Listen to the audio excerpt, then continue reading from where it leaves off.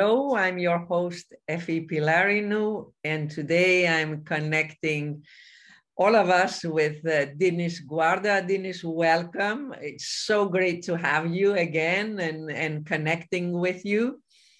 For our audience, Dinis Guarda wears so many hats. He's a serial entrepreneur. He's an author of multiple books, and he's the CEO of Xidium and the Freedom X. And today, I mean, we have to focus on one of the many topics that he's passionate about, and that he not only writes, but builds projects and creates communities and inspiration around them. Today, we're going to focus on smart cities. Dinis, welcome, and thank you for making the time in your busy schedule.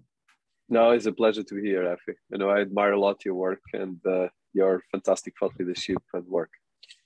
Thank you, Dinis. So let's start from, the recent wonderful event that I wasn't able to attend in person in London. That was around the launch of a research that you have been spearheading around smart cities.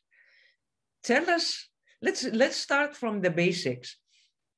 What are smart cities? I mean, naively speaking, people probably think of, okay, let's put some sensors here and there and make things smart, from the trash bins to the traffic lights and things like that. Tell us how to think about smart cities today. Yeah, it's a good question. One of the conclusions of the study we've been doing in the last 3 years is definitely there's still a lot of, I would say, a lot of questions around defining smart cities. But I would say that my definition, and I think all the people I've been working, is that the smart cities are a bit like the cities of the past. They embed the hopes of humanity, and they provide a promise of trying to improve and use the best technologies of our time to improve the cities and the places where we live. And this implies fundamental areas of policies, the fundamental areas of technologies that can support the cities, and having a component of data around these decisions, around this quantification, and around the process of managing a city. So like you said, you can use all the layers of technologies to improve better cities and to create solutions that can actually embed these parts, that you can create a better areas of strategy. And I think this is particularly important because when you look at these, one of the areas that we discuss is mostly what makes a city, especially if you look at history, most of the innovation around history has been always based on cities. And the quadruple or actually the different areas of the smart city touches is how we can improve the financial and the business of a city that of course creates wellness, financial wellness and wellness in general, the health, the education, the livability, the people and human resources, and all the areas of leadership of the city. So mostly a smart city is a smarter city. I like to call it smarter city concept. Actually, I'm writing a book about smarter cities. And in the sense is using the tools of our times, the fourth industrial revolution, emergent technologies, to improve this management of the city. And this is kind of what should be the concept of smart cities, not so much about IoT, blockchain, AI, but using the tools to empower the 360 degrees our city can work, and as well the sustainability around the city. The human first, then the second, and I would say that just to finish is mostly the people, that is of course all this first, the education and the academia, the financial and the business, and of course all the technology components on this. And I think this is where the relationship with this creates a smart city. Why do I have the impression that the research that's been done, and I'd like to understand more, tell us what kind of research and who was involved in this, because you mentioned it's a 3-year research project, but it gives me the sense that you're sort of impersonating the ancient Greeks' approach of what politia is. Polis is what we call city and so on. So it is actually a very good point. It's a very good point. The polis, the Greek Athens, and the polis was actually the first, I would say, the first structure. I would say that is the first smart city. Let's put it that way, because it was a city that put together all the elements that we're trying to do right now. So the bridge between the policies, the bridge between the governance, and of course, at the time, it was the most advanced city in the world. So I think this kind of areas, and of course the technology as well, but the technology changes with times. Of course, right now we have the digital technology in the fourth industrial revolution of society 5.0. If you would go to old Greek times, we had all the different technology, which at the time were still the most advanced, like writing and like fire and all these things that were key. So this was a research, and it's still a research ongoing. We didn't finish it. Then we'll have two components. So one component is an academic and research part, and the second part is a technology layer that we're building. So we're building a global cities index that we call it Cities ABC Index DNA. That is part of the platform citiesabc.com that intends to be a platform for sustaining cities and kind of creating a layer of data and wiki around cities. So it's like a wiki for cities with a component of data on the top of that. And this is open data. We're trying to make the platform open to everyone in the world. And the citiesabc.com is precisely a platform that I created because of my experience working with countries and cities around the world. And I found that there was a huge problem with data. So that means even something as simple as the number of inhabitants per city varies if you go to different sources, and sometimes you don't understand which is the number that is correct. So if you go more, let's say, in the top 1,000 cities in the world or top 2,000, then you get lost. And you get lost, okay, what's the number of the population? What's the criteria for this? What's the policies? And that's what we try to do. So this was a research that was conducted and led, of course, by our team in Studium and Cities ABC. That is, Tech ABC is one of our companies related with this. And we had two major partners on the academic side that led this. So Professor Kiran Jude Fernandes, that is the Vice Dean of University of Durham and former Director of UNESCO UK, and as well as part of the board of Studium Group.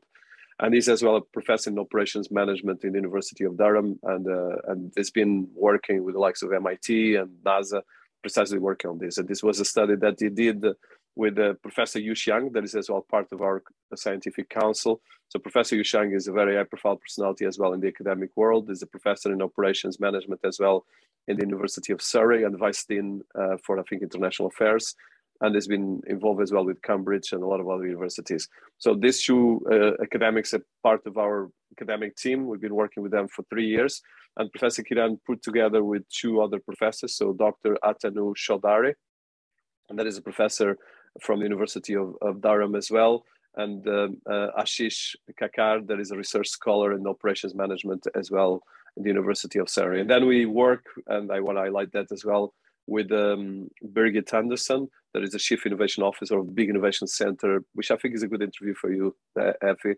She's one of the personalities leading the UK Parliament research around blockchain, AI, and as well working right now in some ideas related with smart cities. And we had, of course, Hilton Super in our team of leadership, and we had Jayon Peterson from the World Smart Cities involved, and as well David Fernandes and the team of researchers from our team, Maria Fonseca, Anthony de Sigley, and William Ogi, and Caroline. So, and this is kind of the team. We are right now highlighting this and taking this study to become a bigger publication about the cities, policies, and definitions, even the concepts that we're talking here.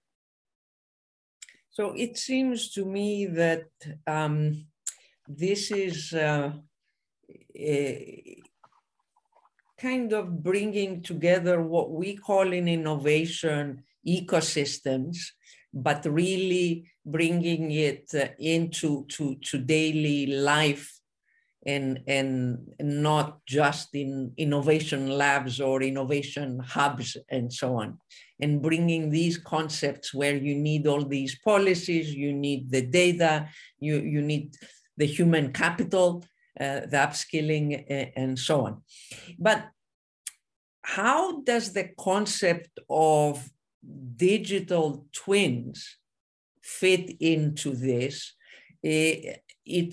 Because I'm asking, digital twins are discussed within the context of the metaverse, but it seems to me that they have a place also in smart cities and in building the bridges between the physical city, the physical world and economic activity, and whatever goes on in the virtual world, and not thinking only about gaming. Virtual world, we all know is broad.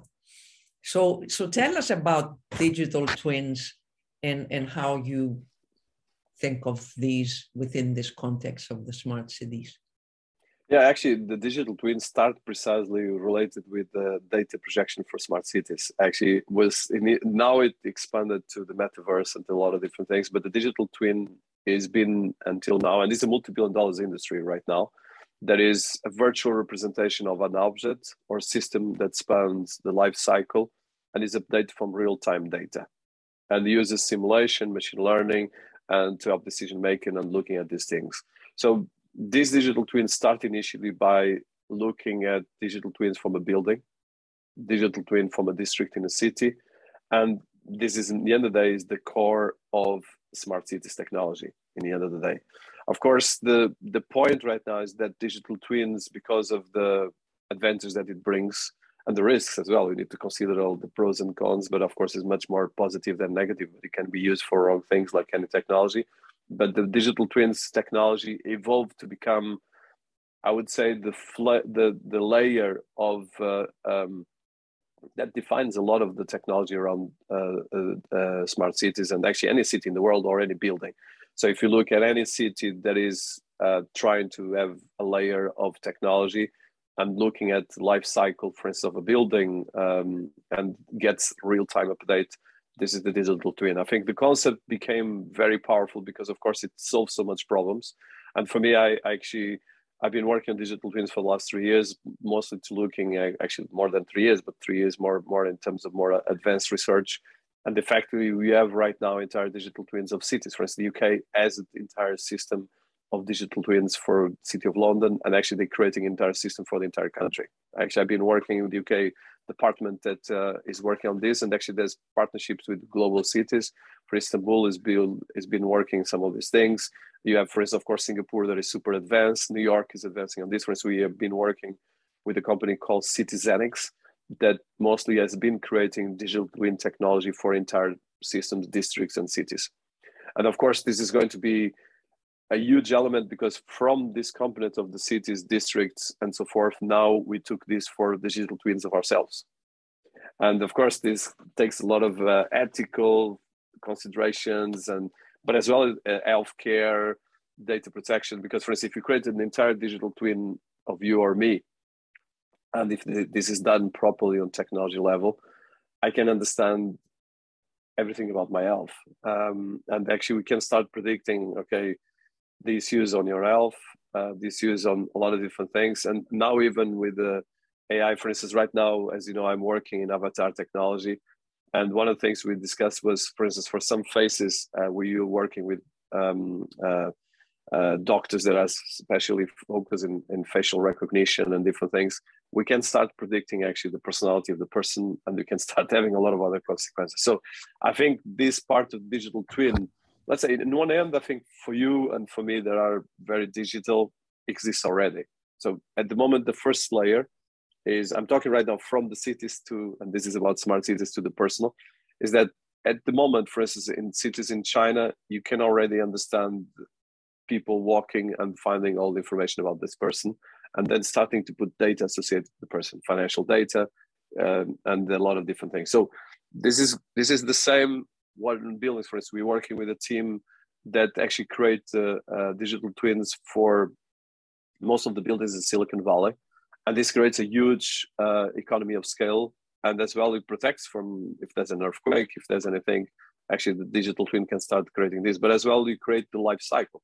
If the building has problems of electricity, the building is some kind of pollutive or non-sustainable the part, this starts creating a lot of new ways. So that's what we're trying to do with this, and that's that the digital twin technology is going to be more and more important going forward, both for the smart cities and for us as individuals. I mean, for me, when I think of digital twins, I think of the first of trade type of use cases, because there I see more clearly what can be done.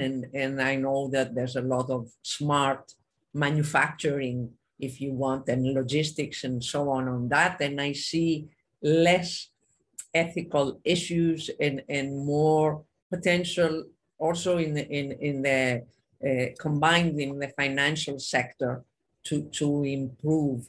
But in general, I mean, for me, how we are changing trade with all these technologies is a big topic, but also identification and ownership. And I know that you think about these concepts a lot with the broad and very sort of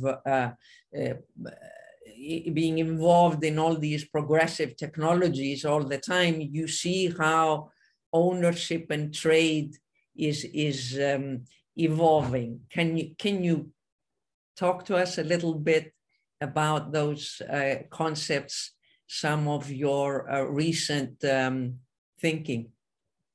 Yeah, I think it's a very important question, and you can look at it from the perspective of smart cities, from the perspective of society, and from the perspective of us as individuals. So I think we are actually one of my new research is about the humanity next stage of development, and I think at the moment we have like 3 layers that are, or multiple layers that are right now clashing with each other, but progressing and evolving at the same time. And you touch a very important thing on the financial data. Because, for instance, if you look at Bloomberg Terminal or any kind of financial terminal, is a digital twin terminal that represents data and models data in terms of facts and information. So if you look at this part, I think the main point is, if you look at this from a city's perspective, there's data right now. We have the financial data, the economical data. Then we're starting to have the real-time 3D data. For instance, I can start visualizing an entire city, a district, and then I can actually look and create physical versus virtual. Then when it comes to us, this is already happening, because, for instance, there's the Effie that is here with me, and you are virtual right now talking with me. So we're already in a metaversive kind of interaction. And it's me that I'm physical here, but that's my version that will be on this interview. So this is kind of already an amplification of ourselves, and it's a digital twin of ourselves that we're putting outside.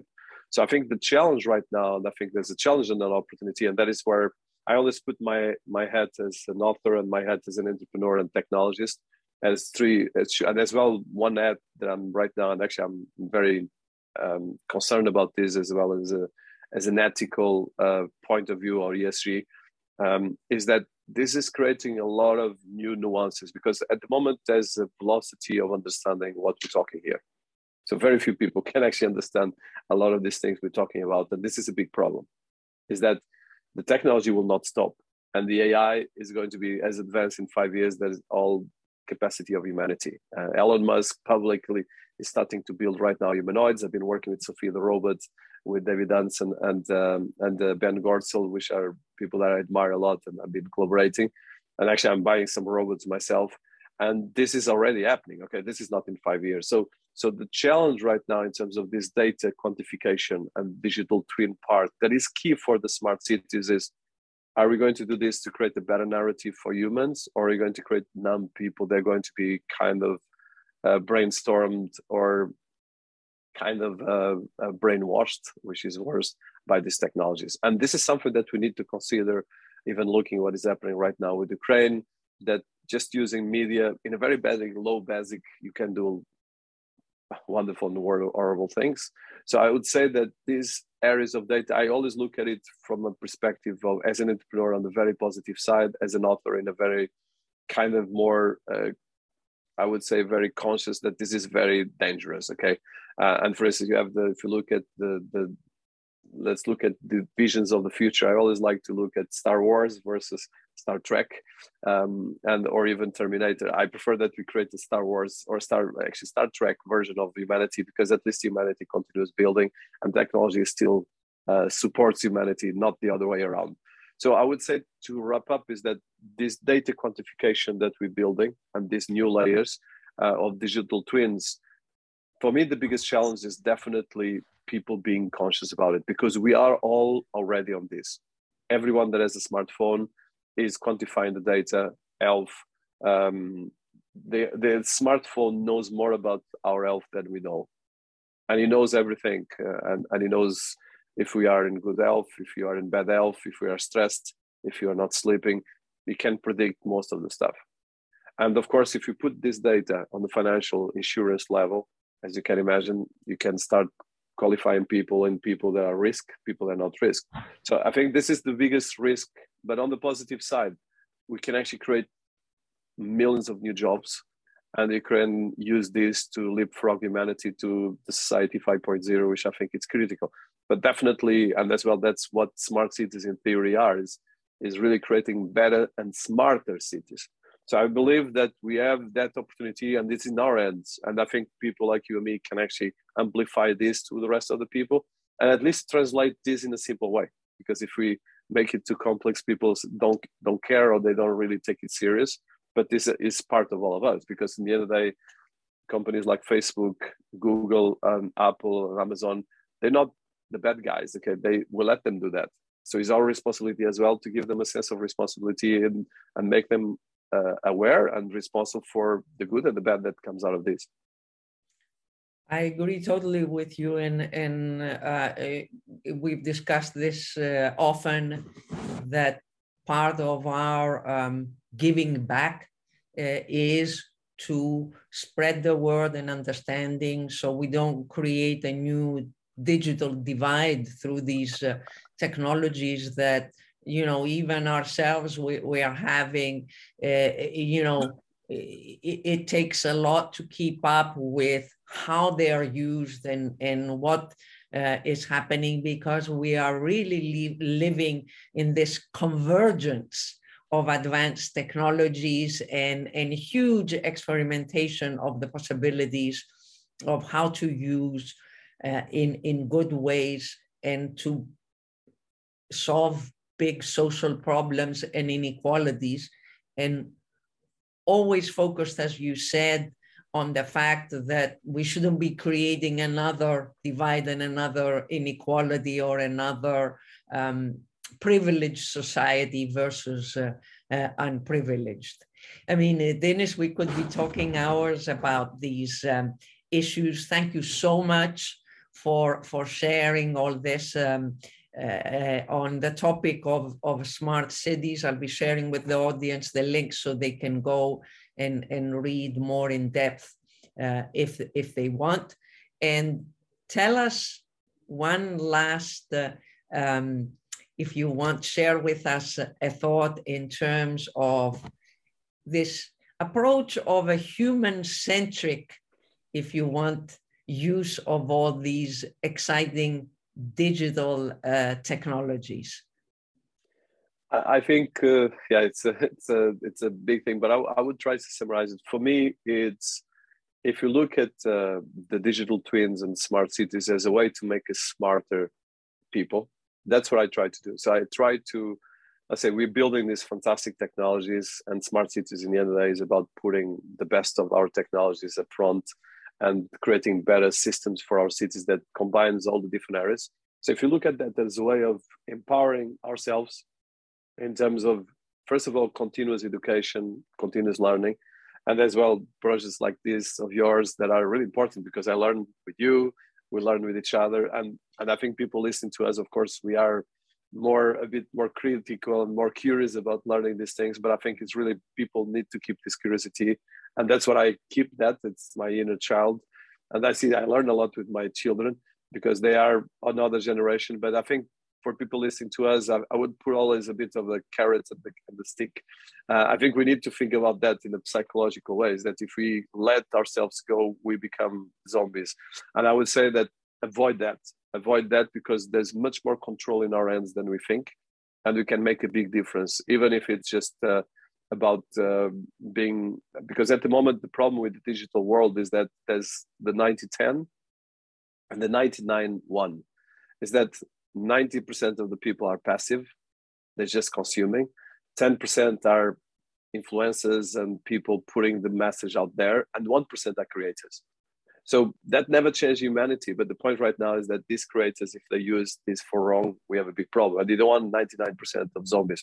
So we want to make sure that we use these technologies to empower us, and especially people leading cities, people leading businesses. Please, if you're not on this, you are losing the best opportunity of your business and your life. So as well, look at the positive, because that's a massive opportunity here. And probably complain less and be more grateful and use these things, because I think it's another thing I see is a lot of people just looking at the negative stuff, but not really going deep and understanding, just go for the stereotype. But let's get deep. When you start getting deep, you start seeing new opportunities, new business. And that's what I love to do about this.